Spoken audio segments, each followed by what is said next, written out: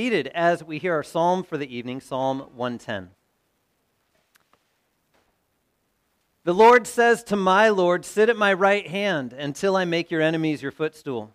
The Lord sends forth from Zion your mighty scepter. Rule in the midst of your enemies. Your people will offer themselves freely on the day of your power. In holy garments, from the womb of the morning, the dew of your youth will be yours. The Lord has sworn and will not change his mind. You are a priest forever, after the order of Melchizedek. The Lord be with you. Let us pray. O God, you make us glad with the yearly remembrance of the birth of your only begotten Son, Jesus Christ. Grant that as we joyfully receive him as our Redeemer, we may with sure confidence behold him when he comes to be our judge. Through the same Jesus Christ, our Lord, who lives and reigns with you and the Holy Spirit, one God, now and forever. Amen. Our first reading this Christmas Eve is from Isaiah in the Old Testament. Again, the Lord spoke to Ahaz, ask a sign of the Lord your God, let it be deep as Sheol or high as heaven. But Ahaz said, I will not ask, and I will not put the Lord to the test. And he said, hear then, O house of David, is it too little for you to weary men that you weary my God also? Therefore, the Lord himself will give you a sign. Behold, the virgin shall conceive and bear a son, and shall call his name Emmanuel. This is the word of our Lord. Our epistle reading this evening from 1 John, in the 4th chapter. Beloved, let us love one another, for love is from God. And whoever loves has been born of God and knows God. Anyone who does not love does not know God, because God is love. And this love of God was made manifest among us, that God sent his only Son into the world so that we might live through him. And this is love. Not that we have loved God, but that he loved us and sent his Son to be the propitiation for our sins. Beloved, if God so loved us, we also ought to love one another. No one has ever seen God. If we love one another, God abides in us, and his love is perfected in us. By this we know that we abide in him, and he in us, because he has given us of his Spirit. And we have seen and testify that the Father has sent his Son to be the Savior of the world. Whoever confesses that Jesus is the Son of God, God abides in him, and he in God. So we have come to know and to believe the love that God has for us. God is love, and whoever abides in love abides in God, and God abides in him. This is the word of our Lord. I invite you to rise and honor the gospel from Matthew's gospel in the 1st chapter. Now, the birth of Jesus Christ took place in this way. When his mother Mary had been betrothed to Joseph, before they came together, she was found to be with child from the Holy Spirit. And her husband Joseph, being a just man and unwilling to put her to shame, resolved to divorce her quietly. But as he considered these things, behold, an angel of the Lord appeared to him in a dream, saying, Joseph, son of David, do not fear to take Mary as your wife, for that which is conceived in her is from the Holy Spirit. She will bear a son, and you will call his name Jesus, for he will save his people from their sins. All this took place to fulfill what the Lord had spoken by the prophet. Behold, the virgin shall conceive and bear a son, and they shall call his name Emmanuel, which means God with us. When Joseph woke from sleep, he did as the angel of the Lord commanded him. He took his wife, but knew her not until she had given birth to a son. And he called his name Jesus. This is the gospel of our Lord. You may be seated. And well, grace, mercy, and peace to you from God our Father and from our Lord and Savior Jesus Christ. Would you pray with me? Dear Heavenly Father, we thank you for the way in which you have shown your love to us by giving your Son into your creation, that we would see what it looks like for you to act on our behalf and save us from our sins.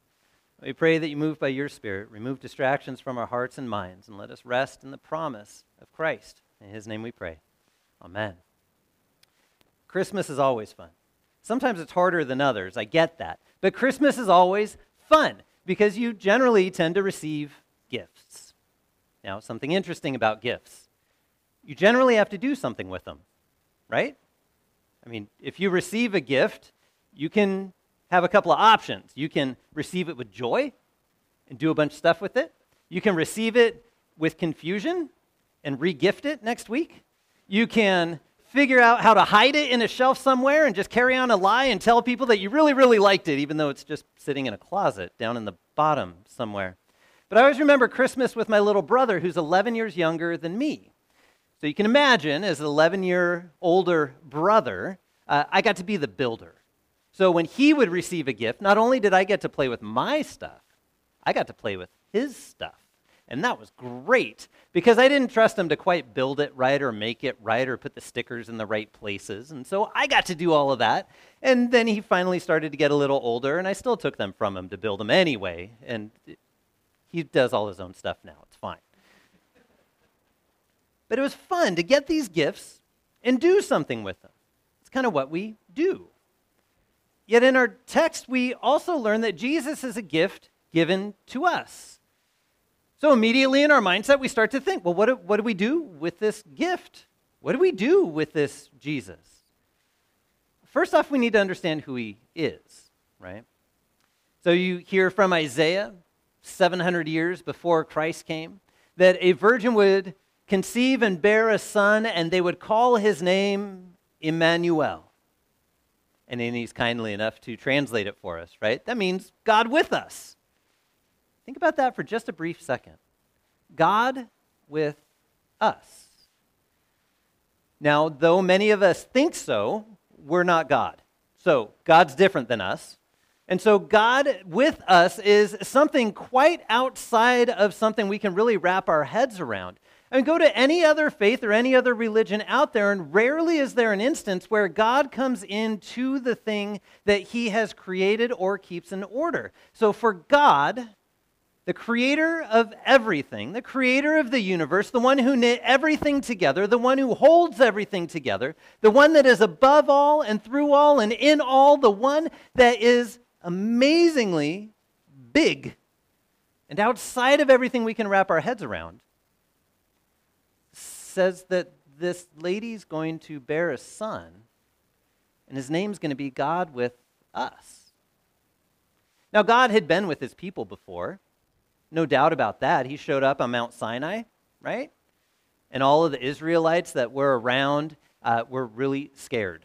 So they would send Moses up Mount Sinai and say, you go talk to the lightning and thundering thing going on up there on the mountain. We don't want to go up there. That's scary. I know that's God, but that's a scary God with us. I don't want to go up there. You go up there, Moses. And then we see him leading by a pillar of cloud in the day and a pillar of fire by night. Again, this thundering, cloudy, stormy presence leading his people. I mean, leading them for their good. But to have God with us is pretty scary. See, if you wrap your head around the fact that we are in a fallen creation, and that the only thing that could be present before God is things that are holy, then to be sinful and broken means we have no place being in the presence of God at all. None. No reason within us to be in his presence at all. So to have God with us, well, in the ears of the hearers of Isaiah, when they would hear that, that meant judgment. That meant that God was going to come and judge the people. That meant God was going to come into this place where people were unholy, a people of unclean lips, as Isaiah would even say of himself, that he would not have a place before this God. So the presence of God would make the people want to scatter. So first, hearing that would be hard for the people. So that's who Isaiah says this Jesus is, this gift that was being given to the world, is God with us. But in Matthew, we hear a little addition to that. As Joseph has been living along with his betrothed wife, as he starts to notice that there's a bump, and it's not directly after dinner anymore, and there's a belly that's starting to grow, and he knows that's not his. He starts to ponder what to do. He knows that life is a gift. He knows this young lady is a gift. But what does he do with this gift? What does he do with this person who is supposed to be faithful, with this person who is supposed to be his, with this person who is supposed to be loyal, and now all of a sudden, for all of the evidence that he can see, something out of proper order has happened. So he sets aside in his mind, I know what I'll do with this gift. I'll quietly push it off into the closet somewhere else so that there won't be any shame brought upon her, and things can just kind of fade away into the darkness, and I can separate myself from that gift. It's about the best he could come up with. That was him being just. That was him being kind. That was him making sure that she didn't get caught in public outside of the social expectation to have rocks thrown at her or anything like that. So he was being kind. It's the best way that in his mind he could figure out what to do in that situation. Until an angel showed up. And as this angel comes to him and says, Joseph, don't worry. Fear not. Stop freaking out. First off, I'm here for your good. Second, take Mary. What she told you is true. This child she bears is from the Holy Spirit. She's not lying to you, Joseph. And by the way, you're going to call his name Jesus. Because, as we find out from Matthew and from that angel, because he's going to save his people from their sins. Think about that. You've known this prophecy for hundreds of years, that God is going to send a Savior into the world to come into the world and be God present with his creation, God taking on flesh and walking around and being around with his people. And then now, the other added part of it is that he's not just coming to judge everybody and be the scary God that he had been in the past and the one that brought fright into people, but to walk around with the sole purpose of saving people from their sins. Now, that was always the promise. That was always the mission. But to actually hear it spoken now is beautiful. For them to receive this baby, call his name Jesus, Savior, the one who would save us from our sins. Now, we hear that and we say, that's great. Jesus has come to save us from our sins. What a gift of God. So what do we do with the gift? Kind of strange to think about. See, more often than not, if we try to do anything with Jesus, we end up kind of messing things up. Think about how many times throughout history God's word or Christ himself has been brought into a situation to either make us sound truer, bring support to some fallen idea, or to be abused in some way so that it could try to justify some action that we have from a sinful desire within our heart to make it sound okay.